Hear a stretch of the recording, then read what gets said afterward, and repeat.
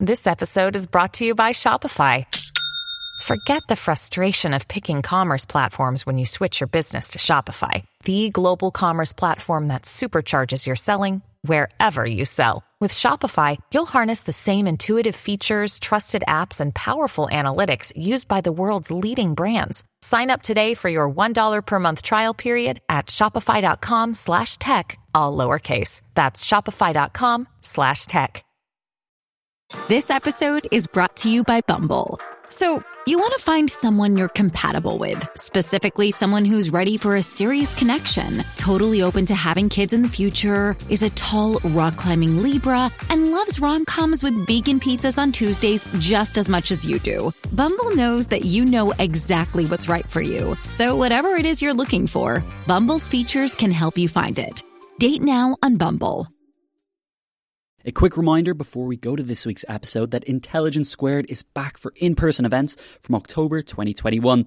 To book your tickets for the first debate, Yanis Varoufakis versus Gillian Tett on whether we can fix capitalism, go to intelligencesquared.com and get your tickets today. But now on to this week's episode. We're joined by Kai-Fu Lee, one of the world's leading experts on artificial intelligence, who speaks to Kamal Ahmed about how the next 20 years are set for massive developments and changes as artificial intelligence accelerates in growth. It's a really fascinating conversation, and if you do enjoy it, you can find a link with the Intelligence Squared discount on Kai-Fu's new book in the episode description. But now, let's go to the podcast. Thanks so much, Connor, and welcome to everyone. I'm speaking to you at lunchtime in London, but people are joining us from around the world. And Kai-Fu Lee, thank you so much for joining us from Beijing. So an evening hello to you, Kai-Fu. A little introduction for our guest. Probably doesn't need that much, but he is one of the world's leading AI experts. He founded Microsoft Asia's research lab, and he's trained chief technology officers and AI heads at Baidu, Tencent, Alibaba, and Huawei. He was president of Google China, where he helped to establish the company in the Chinese market. Now, he's CEO of Sinovation Ventures. He's invested in China's high-tech sector, which gives Kai-Fu you a unique perspective on how AI is going to develop in all the different geographies around the world. It must be one of the most important subjects of the 21st century, is how the interface between artificial intelligence and us, mere human beings, actually works. Your book, it was exciting, it was thrilling, and I want to ask you about the trick initially, as your first question, that you pulled with this book, is that you have written it with a famous science fiction writer, Chen Qiufan.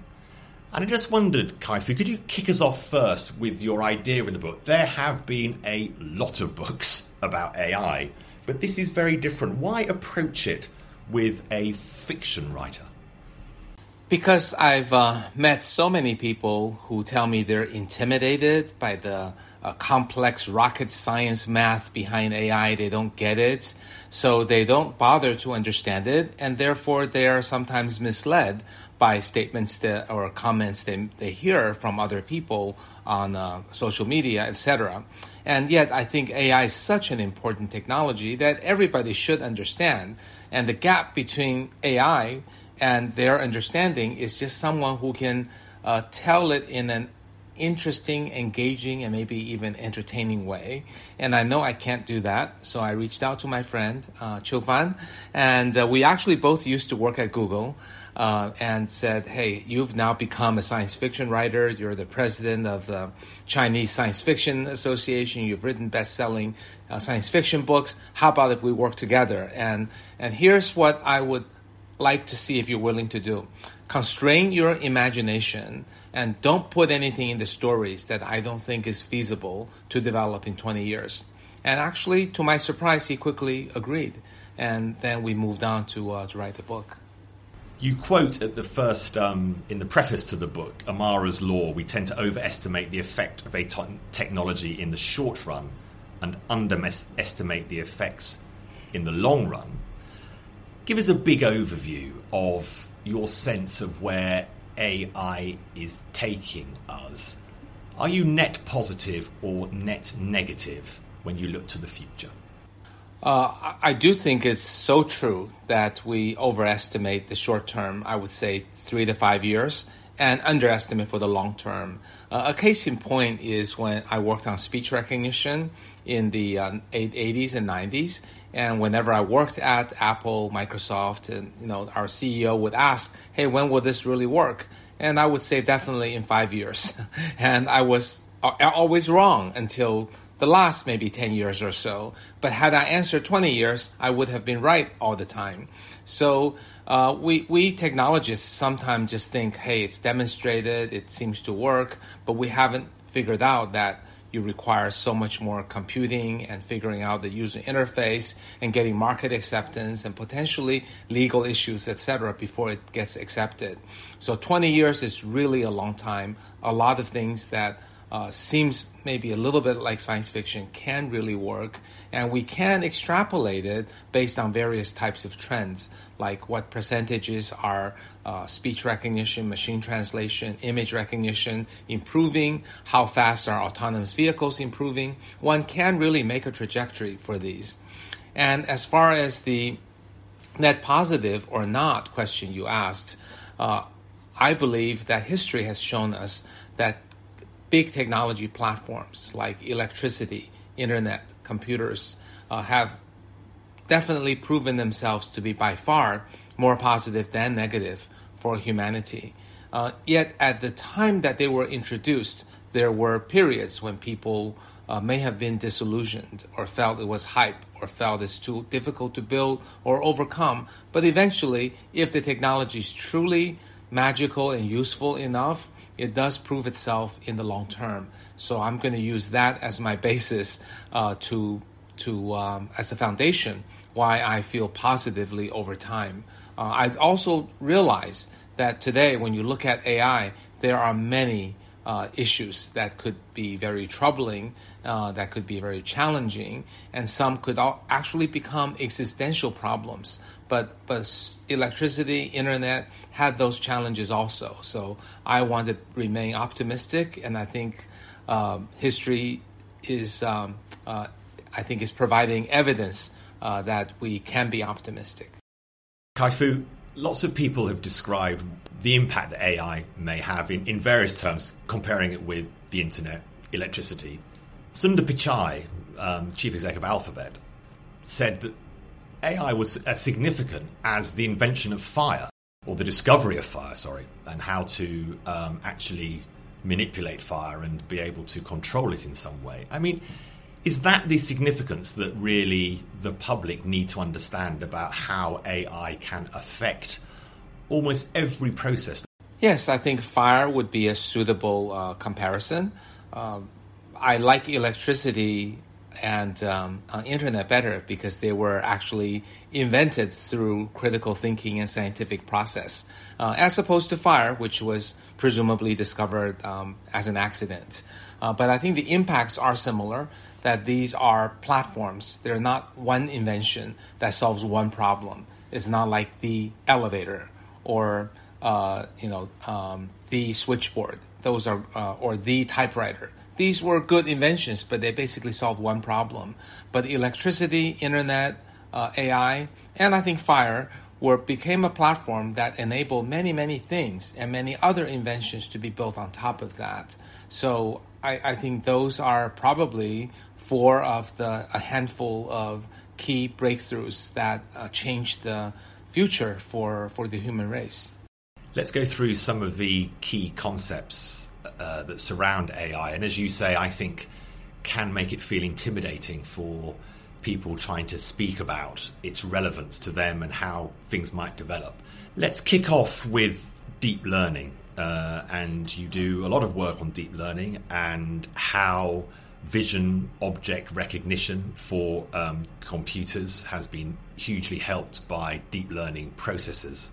Talk us through deep learning as a subset of the AI world, because people can confuse terms and not quite know which part of AI they're trying to talk about. And given your point about it's actually a platform for many different applications. Where does deep learning sit in that group? Okay, the proper definition of AI is study of all technologies and things that resemble intelligence, human or superhuman. And underneath that study, machine learning is a particular way for algorithms to learn to become intelligent, and usually using mathematically sound algorithms to do that from data. And deep learning is a particular branch of machine learning that uses deep neural networks. And you expose a lot of data to it. You don't actually program it to do things. You tell it the goal you want to accomplish, show it a lot of data, and then it learns from the data the structure of the data in a way that is suitable for the computational model. That structure almost definitely does not match the human structure, because humans are good at some things like analysis and inferencing and creativity and rules and context and things like that. But machines just look at a huge amount of data in a complex, deep network and trains a mathematical model that optimizes a certain decision-making process. So that is the process that's being used. Whether it's in speech recognition, machine translation, a bank trying to decide whether to give someone a loan, would actually collect data from lots of people, all the features they can imagine, the salary, the address, the zip code, and also previous purchases and whatever data we can get their hands on, and then labeled with whether that person, when borrowed so much money, whether they defaulted or returned it. And then it learns to make a very complex function that separates the people who returned it from the people who defaulted. And that decision surface in a 1,000-dimensional space potentially is able to look at any new person who contributes these answers to the questions and gets mapped to the space. So that's why deep learning is able to work so effectively by looking at huge amounts of data, and the key properties, several key properties it possesses. One is that it gets better with more data. Evidence seems to show that the performance of a system continues to improve if you throw more data at it along with more processing and maybe some tweaks to the model. So that's something that's really amazing, because your Excel and your Photoshop does not automatically improve just with a faster processor or more pictures. But this algorithm actually does. So that's pretty amazing. The other thing is that it can be targeted personally. So the fact that TikTok shows me a bunch of videos I can't help but looking at, the same videos probably won't work on my daughter or on my wife or on my friend. It's basically learning each person and showing that person videos. If you don't use TikTok, YouTube does the same thing, showing you videos that you can't help but watch. And that ability to customize for each person is something static web pages or humans cannot do. There are other capabilities, but these capabilities really set it apart. Growth capabilities as more data is presented, and ability to personally target each individual with something perfect for that person. Neural networks, Kai-Fu, such an important part of how the AI approach will develop. Can you take us through in layperson's terms neural networks? Because sometimes I find talking to people about it, and as I say, I've covered this subject for a while, they then think that is actually sort of mimicking the way the brain thinks. What do neural networks actually mean? And then I think we'll get on to some of those issues around the personal targeting. Okay, so a deep neural network would be like thousands of layers, and the layers are connections and nodes.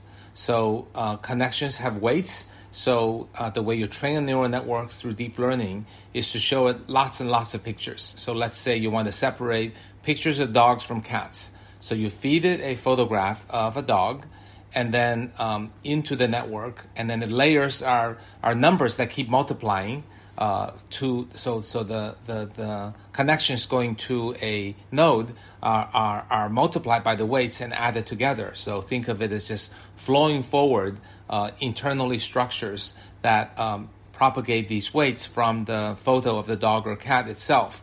Then it flows all the way to the end, and the last node either says dog or cat. And if there's a picture of a dog and it says a dog, then you want to go back and tell the network you basically gave the right answer. If you gave the wrong answer, then it would ask the network, how would you want to readjust your weights in a way that the next time you might get the right answer? So it's like, teaching a child, saying this is a dog, that's a cat, that's a dog, that's a cat, what's this? And if they got it wrong, then that one, whether it's right or wrong, becomes reinforced by learning, by saying, okay, you figure out whatever it is that makes this picture a dog, yet you thought it's a cat. Whatever made you think it's a cat, it's a little bit wrong. Whatever makes you think it's not a dog, it's a little bit wrong. Tweak your weights.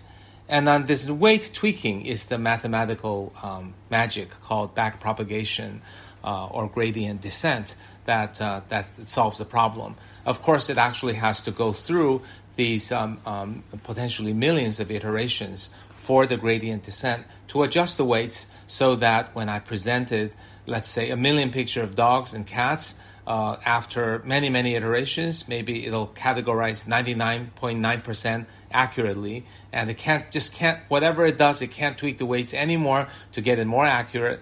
Then we feel that it's converged, and then we take this network and show it more pictures of cats and dogs, and hopefully it'll perform close to 99.9%. Fantastic. That's a super helpful way of walking us through the neural network system. Just on that personalization issue you raised around TikTok, YouTube, of course, there's that kind of slight klaxon moment then for some members, some people. That's the problem with TikTok and with YouTube. It serves me certain things in certain ways to trap me, some critics say, on the site for commercial reasons. Is AI simply a super booster way of very big companies making even more money out of their ability to keep us trapped in their ecosystems? It is. I wouldn't say the internet companies are evil in the way that you may imply. They just want to make money, and I don't think they want to cause any of us any harm.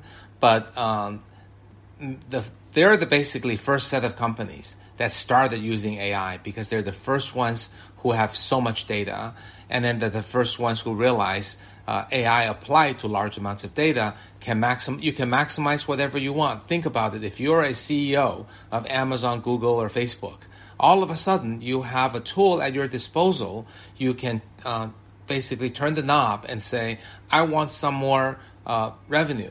I want some more usage. I want some more profit. And whatever it is you want, it will show people whatever it is that will get you the most of whatever it is you want. So a company in the growth stage might want more users, then more revenue, then more profits.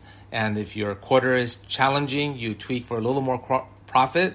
And if you want to go for more growth, you tweak for revenue. It's almost like a magical thousands of employees who will obey your exact direction. So this comes as a huge gift. And the result of which is, first, these internet companies made a lot of money. At least half of their market cap is based on the power of these technologies combined with data. Secondly, it reinforced their market leadership, or you want to call it monopoly, you can. But because previously, powerful market positions were created by brand, good products, and the users and loyalty, and maybe your data stuck with it or something like that. But now it adds on top of that the total vast amount of data it collects from all the people on which it can train to target all of the people. And that power cannot be replicated by a competitor who has 1/10 the market position. So it will reinforce monopolies as well. So these are the two powerful things. And really, I think the big mismatch is that they didn't realize, hopefully they're beginning to realize, is that they are using this double-edged sword called AI optimization maniacally to help them make more profit without realizing the externalities that it may have on the users. So the externalities were not intentionally created. Our addiction or our inclination to watching more violent or more extremist content, they're basically AI, maybe one step at a time, making us a little bit more extremist, a little more violent, or a little bit interested in inappropriate content, just because it gets more eyeballs and minutes for the website. So I think people now understand the danger.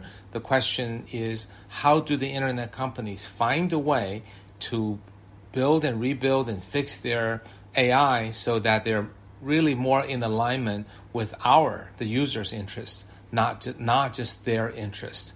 And that is still not yet happening, but it's clear we need to get to that goal. Otherwise, they will continue to be criticized by users, by media, and by books.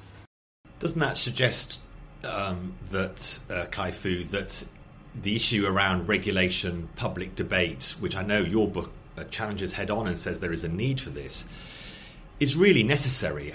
The length of time we have been speaking about this and the possible rocket boosters that AI could put under the business models of the big tech companies who have, as you say, the access to these huge data sets, allowing them to carry on monetizing or building successful businesses. I didn't mean to infer that they're evil for doing this. They're businesses. That's, as you say, is a corporate goal and a perfectly reasonable one.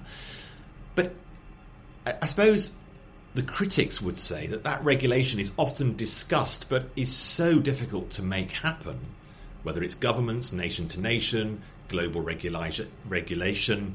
The tech companies keep saying, well, please send us new rules, we'll abide by the new rules. But so slow, the engagement on regulation. How could AI help us regulate these processes? Because, frankly, getting human beings to agree, whether they're in the US or China or in the UK or in South Korea or Australia or Sudan, AI must be able to help here, surely. Give us a solution.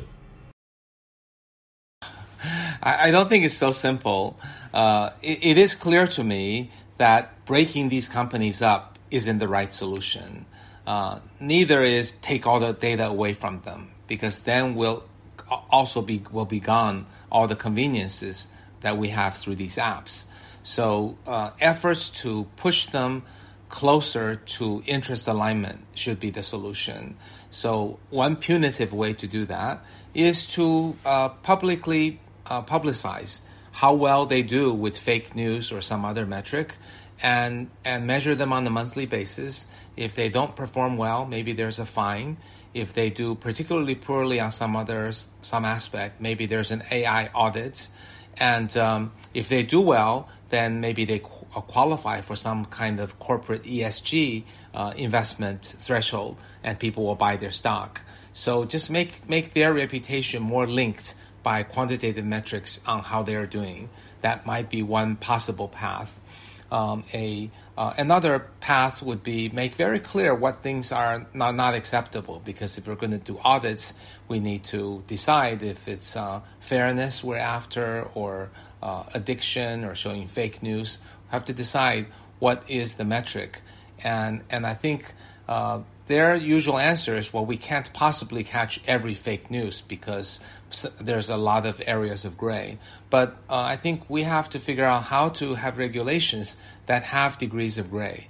That is, your fake news score must be 80% or better, whatever that means. And then we're going to call it right sometimes, call it wrong sometimes. But if you're doing a great job overall, we might make a few mistakes, but you'll still score 95, and we've set the bar at 80. This is the way AI works. AI is never certain whether the picture is a dog or a cat. It's just got some likelihood. So why not apply some kind of a score and say, you just got to score better than that? Yes, I know not every question is scored perfectly, but most of them are scored pretty well, and if you do a good job, we know you can get over 80. So set some pretty tough rules and be comfortable that your point by point correction won't be absolutely perfect. And my favorite one is to come up with a whole new ecosystem where every app builds stuff that are consistent with our interests. That's not at all impossible. Think about our interests. What do we really want for ourselves? We don't want to be addicted to 3 hours of YouTube videos. We don't want to be shown things that make us angry. What we want are things like become smarter, have more knowledge, become more liked and respected, and become happier. These are our goals. So can we somehow measure apps in the way that they give us these truly valuable, indisputable, universal goals?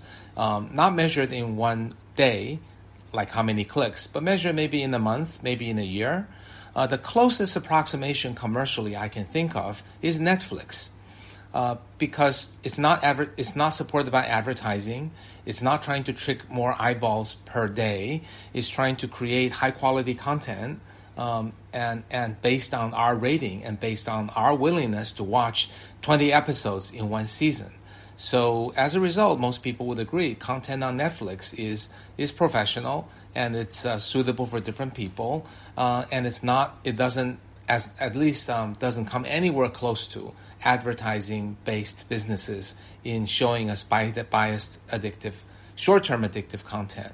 So I think it points the way. There are such services that people will pay money for that make themselves have fun or grow or become happy over time. So promoting these business models with whatever policies or investment models that are possible would probably be a good way to permanently get out of the current situation.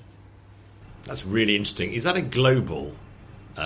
how do you set that type of process so that globally all the players can be clear on what that set of rules or guidance, I think that's a wonderful way of putting it, actually works? Who sort of... I suppose the question is sometimes, if you think about the, as we would say in the UK, the person on what we call the Clapham omnibus, which is kind of just the person going to work on the bus, might just say, who's in charge of that bit of it, of making sure that we're all a bit more like Netflix than we are like some of the rather more criticised platforms? I think people who invest like us, I can do a better job in investing things that I know are for longer term good. Governments can give incentives to investors and entrepreneurs who will do things, invest in things in that direction. Entrepreneurs should be informed about, do you want to be regarded like a company helping people, or do you want to kind of be always mentioned by media as a public enemy? And I think people will gravitate in the right direction. There's not a one person responsible. There's bits of it that all of us can do, and I think once there is momentum, then there will be a large shift. It's like the first advertising-funded website, whatever it was, Yahoo or Netscape or whatever, brought in the avalanche of the rest of the business. So for a long period of time, every internet company, when they're raising money and ask, what is your business model, the default answer is through advertising. Only recently, I think we are creating momentum against it. We're hearing more companies doing subscription, whether it's enterprise software or cloud solutions or Netflix-like products. So I think a shift is kind of happening for business reasons, but I think we can maybe add a little more fuel to that move away from advertising towards subscription-funded. Then that will naturally create a better ecosystem. And it could also actually become part of sort of ESG, your sort of environment, social governance model, maybe should be referring to these types of issues and should be part of your way of operating as a corporate. Right. ESG probably shouldn't penalize companies for being advertising funded, no. But it could you could penalize companies for having too much fake news or too much unfairness or too many consumer complaints or something like that. We're getting some questions in, which are brilliant. I'm going to come to them in a few minutes, but this is a fascinating conversation. Thanks so much, Kai-Fu, about your book, AI 2041. I don't want to appear negative because there's much positive in your book around healthcare, for example, around education, around personalization of education. But I do want to ask you about what might be described as the fairness and bias issue around big data, that it doesn't become clear until you get to the outputs that because of the way data is collected and frankly because of who leads on the coding but also who leads on the use of digital platforms, particularly where lots of data will come from, can lead to biases in the outputs. Issues around gender, issues around race. How do we build systems that are able, before you get to the output moment where there's a problem and it over-recognizes and over-indexes people for biased reasons? There are a lot of simple, obvious errors that can be fixed. For example, a large American company trained their HR AI system on a lot more men than women. Then their resume filtering ended up giving a bias for men, naturally. So that kind of problem can be addressed by better training for all the AI engineers, that they bear responsibility to have balanced data, especially regarding gender, race, and some of the key issues that people care deeply about.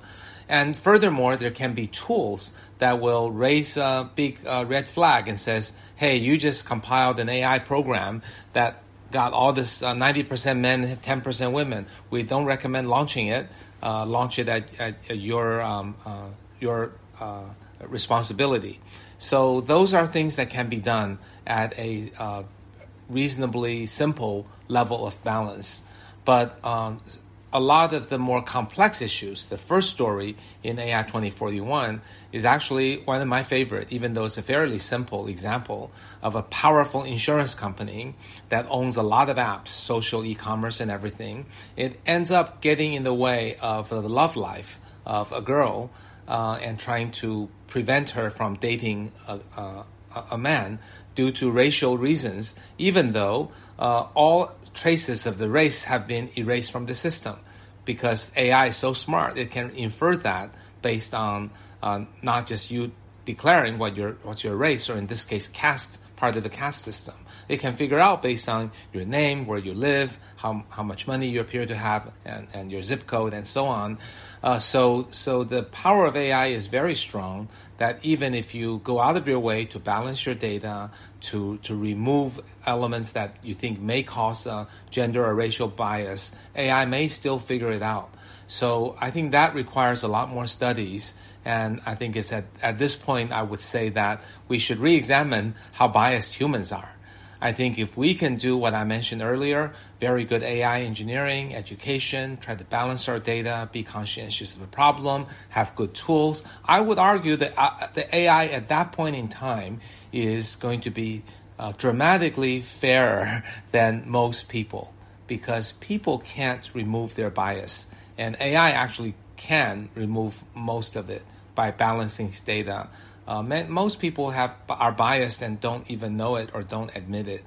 As an example, in Israel, they did a study that a set of judges gave much tougher sentences before lunch than after lunch, just because they were hungry. So that level of bias and irrationality and being overrun by our emotions is something that's, I think, quite terrible with humans. And I do think if we do the things I mentioned, we will already reach a good state that should be better than the great majority of the people. Intelligence Squared is a tight-knit team doing big things, and it means we're always looking for tools that can help streamline managing tasks. That's why I want to talk to you for a minute about NetSuite. NetSuite provides cloud-based software to get things moving. Maybe your business has been humming, but you can feel things are falling behind a little bit. Or perhaps your team is getting snowed with manual tasks and closing those books is taking forever. If this sounds like you should know these three numbers: 37,000, 25, 1. 37,000, that's the number of businesses which have upgraded to NetSuite by Oracle. 25, NetSuite turns 25 this year. That's 25 years of helping businesses do more with less, allowing them to close their books in days, not weeks, and drive down costs. And 1, because your business is one of a kind. So you get a customized solution for all of your KPIs in one efficient system with one source of truth. It means you can manage risk, get reliable forecasts, and improve margins. It's everything you need to grow all in one place. NetSuite is now making an unprecedented offer to make more of that kind of thing possible. Right now, you can download NetSuite's popular KPI checklist designed to give you consistently excellent performance absolutely free at netsuite.com/squared. That's netsuite.com/squared to get your own KPI checklist. netsuite.com/squared. This episode is brought to you by Kia's first 3-row all-electric SUV, the Kia EV9, with available all-wheel drive and seating for up to 7 adults. With 0 to 60 speed that thrills you 1 minute and available lounge seats that unwind you the next. Visit kia.com/EV9 to learn more. Ask your Kia dealer for availability. No system, no matter how advanced, can compensate for all driver error and or driving conditions. Always drive safely. It's interesting that you talk about humans and bias.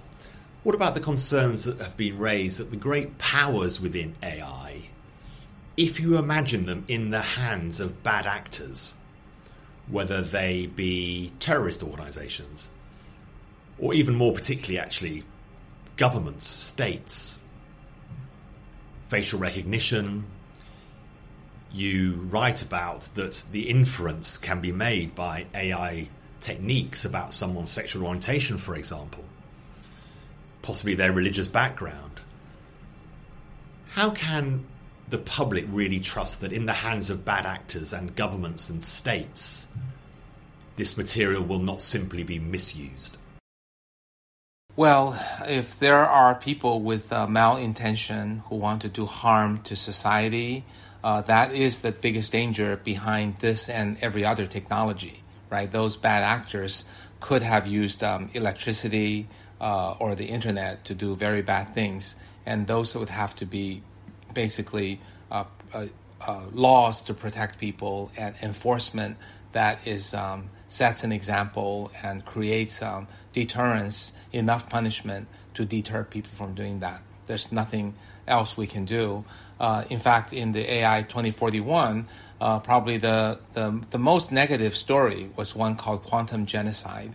And that is a terrorist who's like Una Bomber in the U.S., and he just wants to kill all the elites. And he, in fact, trains a large number of drones, which are very, very small. By 2041, they can be very tiny drones that just have a little bit of dynamite in each one, and that has facial recognition, GPS tagging, and tracking of people. And when you fly these 10,000 drones out, they will identify and shoot and to kill in point-blank range. And that power of building autonomous weapons that can kill massive number of people in a particular type, in this case the elites or gender or race, to do it in a massive way and without leaving traces or leaving yourself immediately vulnerable, like if you were to tie a bomb and go bomb a school or a church or something, you would be killing a lot of people, doing terrible things, but you would kill yourself too. When you have that autonomous weapon, you could potentially get away with murder without adding any more risk. So I do think in this kind of area is where there needs to be international cooperation, whether it's by treaties or ban, to really ensure that these non-state actors or terrorist groups aren't able to get away with this, whether it's through the sales of equipment or the occupation of the airspace or some other mechanism or very severe punishment. If this doesn't get started soon, we're going to see a lot more targeted assassinations that are enabled by these $1,000 drones that can be more accurate and doesn't create vulnerability or risk for the bad guys. Before I go to questions, let's finish on an up note. The ending to the book is really fascinating, that you do leave us with this It's really, I don't want to say utopian because that's not the right use of the word, but you around the issues of happiness and what you call plenitude, which is the economics of scarcity could be solved by AI. Could you just talk us through this very optimistic ending to the book and why you leave the reader with that notion that although, as you say, of course, bad actors, terrorist groups, states, governments, whoever they may be, can do bad things, why you feel that happiness and plenitude is actually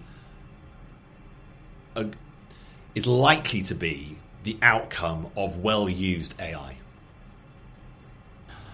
Right. Actually, I think the last three stories were alternate endings to the human race. Yeah. So there's kind of one negative one and two positive ones. So that roughly represents my belief in the odds. So the last chapter is based on some facts and some speculation. The facts are that in 20 years, we should be able to use AI, automation, robots to do most of the routine work that we do today, thereby dramatically reducing the cost of labor in the production of goods. At the same time, the cost of materials will come down through advances in synthetic biology, life sciences, and also the cost of energy will come way down by the use of distributed battery, more advanced than lithium storage, using solar as the primary and wind as the secondary. Maybe there's hydrogen and other things. There are just so many things being worked on towards the goal of a carbon neutral that I feel it's not at all outlandish to predict 90% reduction in the cost of energy in 20 years. So if you think about the production of anything, labor is reduced maybe 80-90%, materials some percent, 50% let's say, and then energy by 90%. We are really reaching a level of low cost and a plummeting of the prices of most goods that we have today. So if we were building a new Earth from the beginning that's zero-based, we surely can use this new materials, new energy, and new robots to create enough vegetation and farms and food and housing, because all of that can be manufactured for all the people with enough surplus. So I believe that is factual.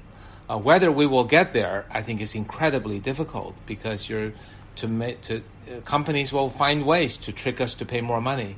And people want to accumulate wealth inequality, countries aren't equal. So I actually don't think we can get there. But so I think the last chapter is meant for us to think, if in 20 or maybe 30 years, we could get to a state when we can feed everyone, bring everyone out of poverty, let everyone on earth living a life of comfort. Yet, we're not likely to do that. Where are we screwing up? In our economic system, in our permitting human greed and selfishness and vanity to get ahead of doing something that should be fairly basic to provide sustenance and respectable living for all. What are we doing wrong as a human race? And that's really meant to be the question asked. It's framed in a little bit more positive light, but I'm not optimistic we can solve it in 20. I hope we can solve it in 40 or 60 years. Kai-Fu, thank you so much. It is a fantastic ending to the book and very, very much food for thought. Let's go to some of the questions that you've sent in. Thank you so much, all the audience, for joining us on this lunchtime and evening chat in Beijing, lunchtime in London, and joining us from around the world. So, Kai-Fu, let's try and rattle through these as much as we can for our audience. First question, and you touch on this in the book with some detail. What do you think about of the rise of cryptocurrencies and AI use in the financial system? Is this an area where you see big change? I believe blockchain is a fundamentally valuable technology. It can do a lot of things. In the book, I describe several uses, one of which is to guarantee authenticity of all the video, audio, images captured by all the devices, thereby allowing us to authenticate the courtroom evidence and data and also get rid of the problem from deep fakes. So that's kind of one use of authentication. Another example is that the cryptocurrency, one of the key things in ensuring that our cryptocurrency is stored safely in a distributed manner is that we have a strong encryption security system.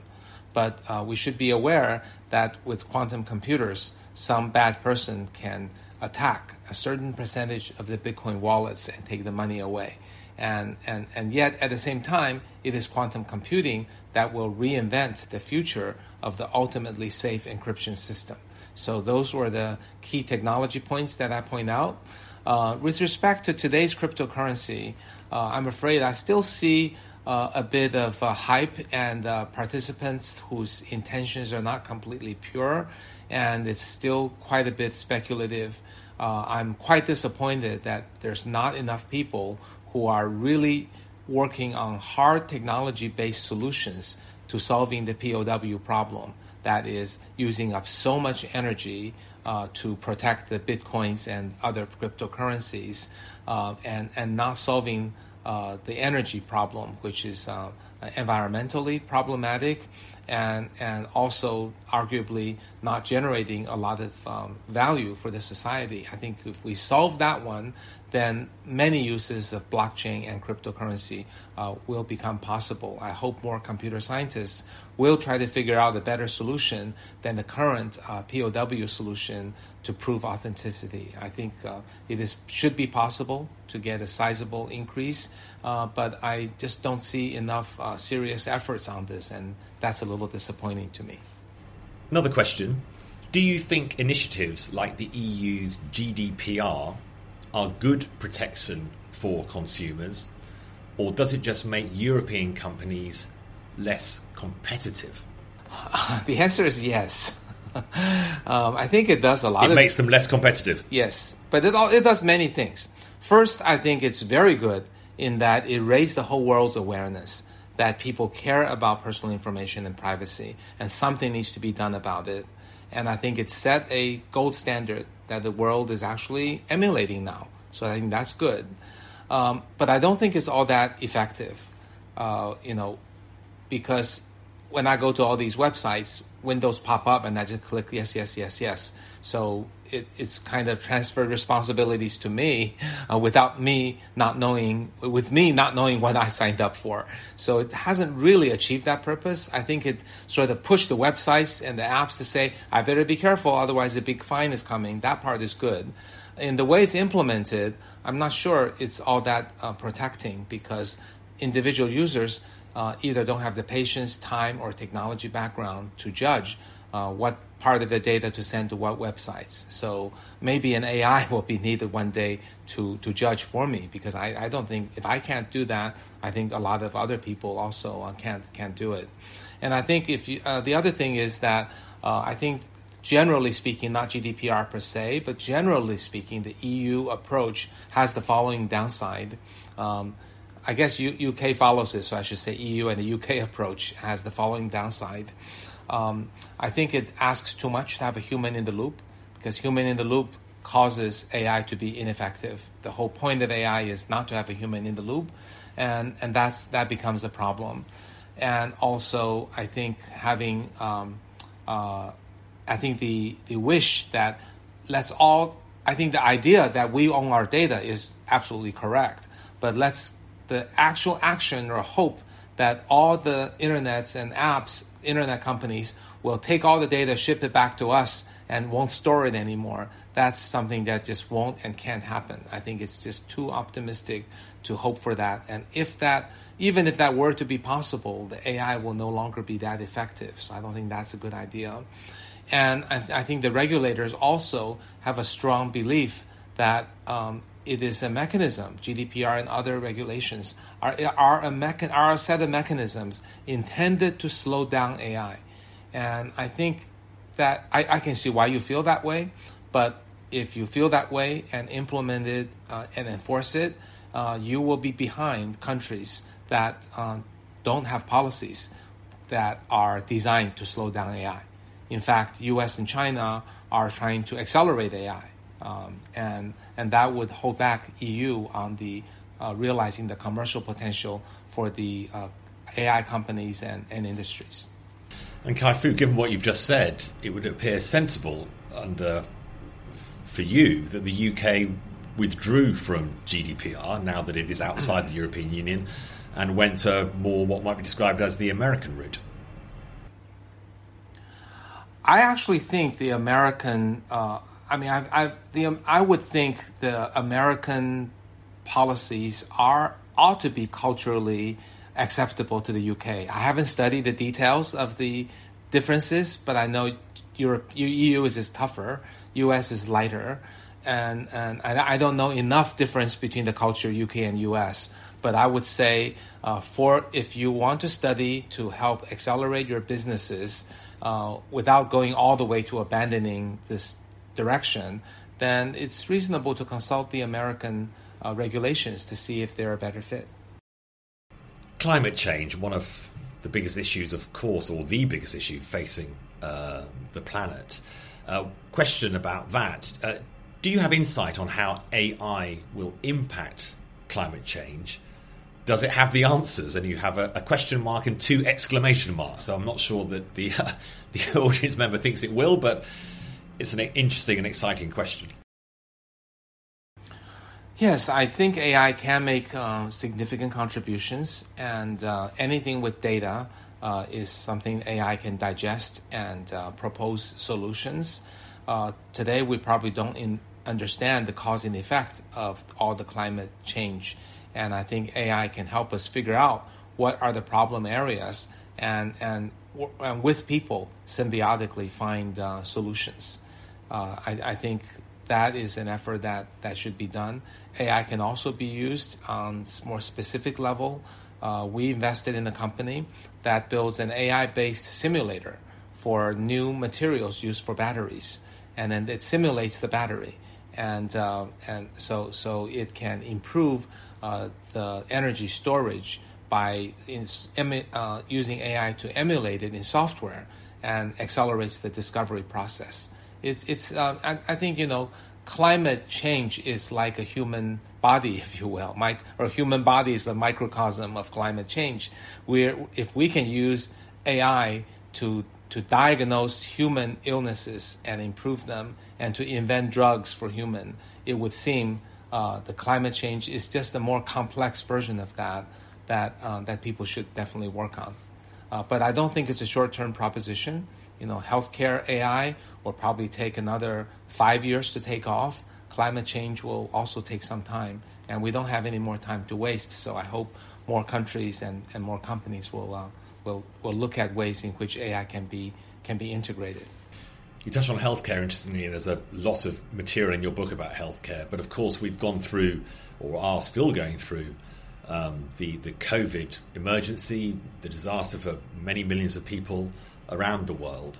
And Sarah asks, we are still in a pandemic. Can AI help us with developing faster vaccines for new variants on COVID-19 or other diseases that may emerge in the future? AI-based drug discovery is absolutely one of the most exciting and near-term possibilities. AlphaFold is a huge step forward in being able to fold proteins. We have invested in a company called In Silico Medicine that has extended that by looking for targets within pathogens and then finding small molecules that will fit into the target, effectively finding the drug that's once the protein has been folded.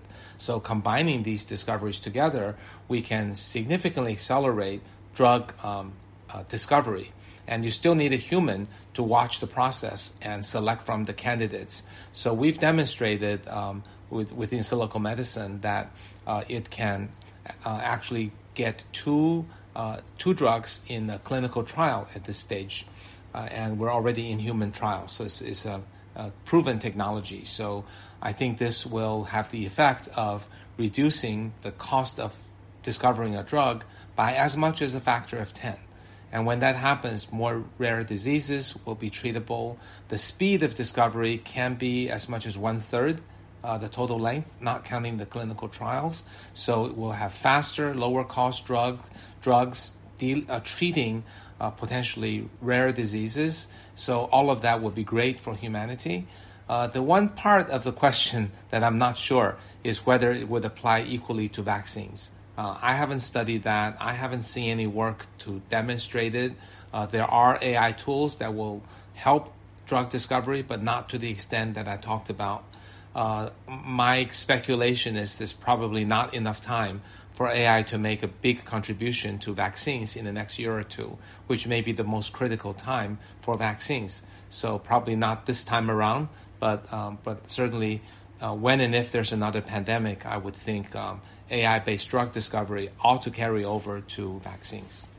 2 minutes to go in this wonderful session that we've had with you, Kai-Fu. Can I ask you just for very quick answers to the two questions that are left from our audiences? So firstly, what effect on unemployment will AI have? And specifically, do you believe in universal basic income or another initiative to soften the blow of displacement? Yes, I think AI, given it's so good at optimizing quantitative routine tasks, will displace a lot of jobs. Probably 40 to 50% of the existing jobs are routine in nature and poised for and vulnerable to AI displacement over the next 15 or so years. So next 15 years will be a tough time. We are watching in the companies we invest in that AI is now doing customer service, now it's doing telemarketing, it's doing some types of assembly line, it's doing forklifts. So we're watching this really unfold before our eyes. So it is really happening. I do believe AI will also create many new jobs. And for example, data labeling and AI programmers and robot repair and so on. And also many jobs that we can't anticipate today. So over a long period of time, let's say 30 years, I think AI will create more jobs than it displaces. But in the 15-year time frame, more displacement than creation. That would be my prediction. In my book, I talk in a lot more detail about how this comes about and what are things we could do. I believe universal basic income is an approach that can be helpful. It addresses the wealth inequality side. It taxes the rich to give the poor a buffer, and I think that's useful. But remember, though, it's not just about not having enough money. It's about how to redirect some of that money to retrain and gain the skills that will not make someone who's lost a job once to lose another job. So it's about spending it on retraining, on investing in oneself, and given the guidance on what to learn, what to retrain. So that is arguably even more important than the universal basic income. And also, lastly, the universal basic income should not become a crutch, something that people can say, okay, I no longer have to work. There needs to be some motivation for people to have the drive to move forward again. So maybe better to cover health, shelter, living expenses, and things like that, rather than just give people money, because we have seen that historically when people are in destitute positions and given a lot of money, they may just spend it on alcohol and drugs and not really use it for self-enrichment, which they badly need. Final question, and thanks for your patience, Kai-Fu, and thanks, audience, for hanging on just past the hour mark. But which companies do you think are best positioned to take advantage of AI? And that's a question from Diana. Companies most advantaged to do that? Yeah. Well, whichever company has the most data. And I would qualify that by saying structured data that has accurate labels that connects to a business metric. Because if you possess that, then you can create a closed loop in which your data will improve your business metrics. And then to become more specific, the companies that have already benefited are the internet companies, the Amazon, Google, Facebook, Tencent, Alibaba, ByteDance, and so on. The next set of companies will be companies that are traditional but have data nevertheless. The most prominent of which will be financial companies, banks, insurance companies, investment companies. And then I think there will be also opportunities for disruptors. Some industries are poised for disruption, and as AI learns to see and read and understand, and machine translate and transportation, I think all of these are poised for potential disruptions. But in the near term, whoever has the data has the biggest advantage. In the long term, you can take advantage of AI by either being a disruptor, using it to do something that nobody can do and change an entire industry, or an industry early adopter that embraces AI combined with your traditional industry to be a step ahead of competition. So it's a huge opportunity, kind of like whoever embraced the internet back 20 years ago got a huge leg up on the competition. Just finally, talking about employment, in 2041, will an AI human robot be able to do this interview better than me? No, I think I have to say no. But actually, just to be polite, no, seriously, no, I don't think so. I do think they can do a reasonable job. I think they can do a reasonable job. By training it on all the interviews, they should be able to do a decent job. But I think some parts will be hard. Humor and subtlety will be difficult. But just asking questions and doing follow-ups, those are things that AI will be able to do.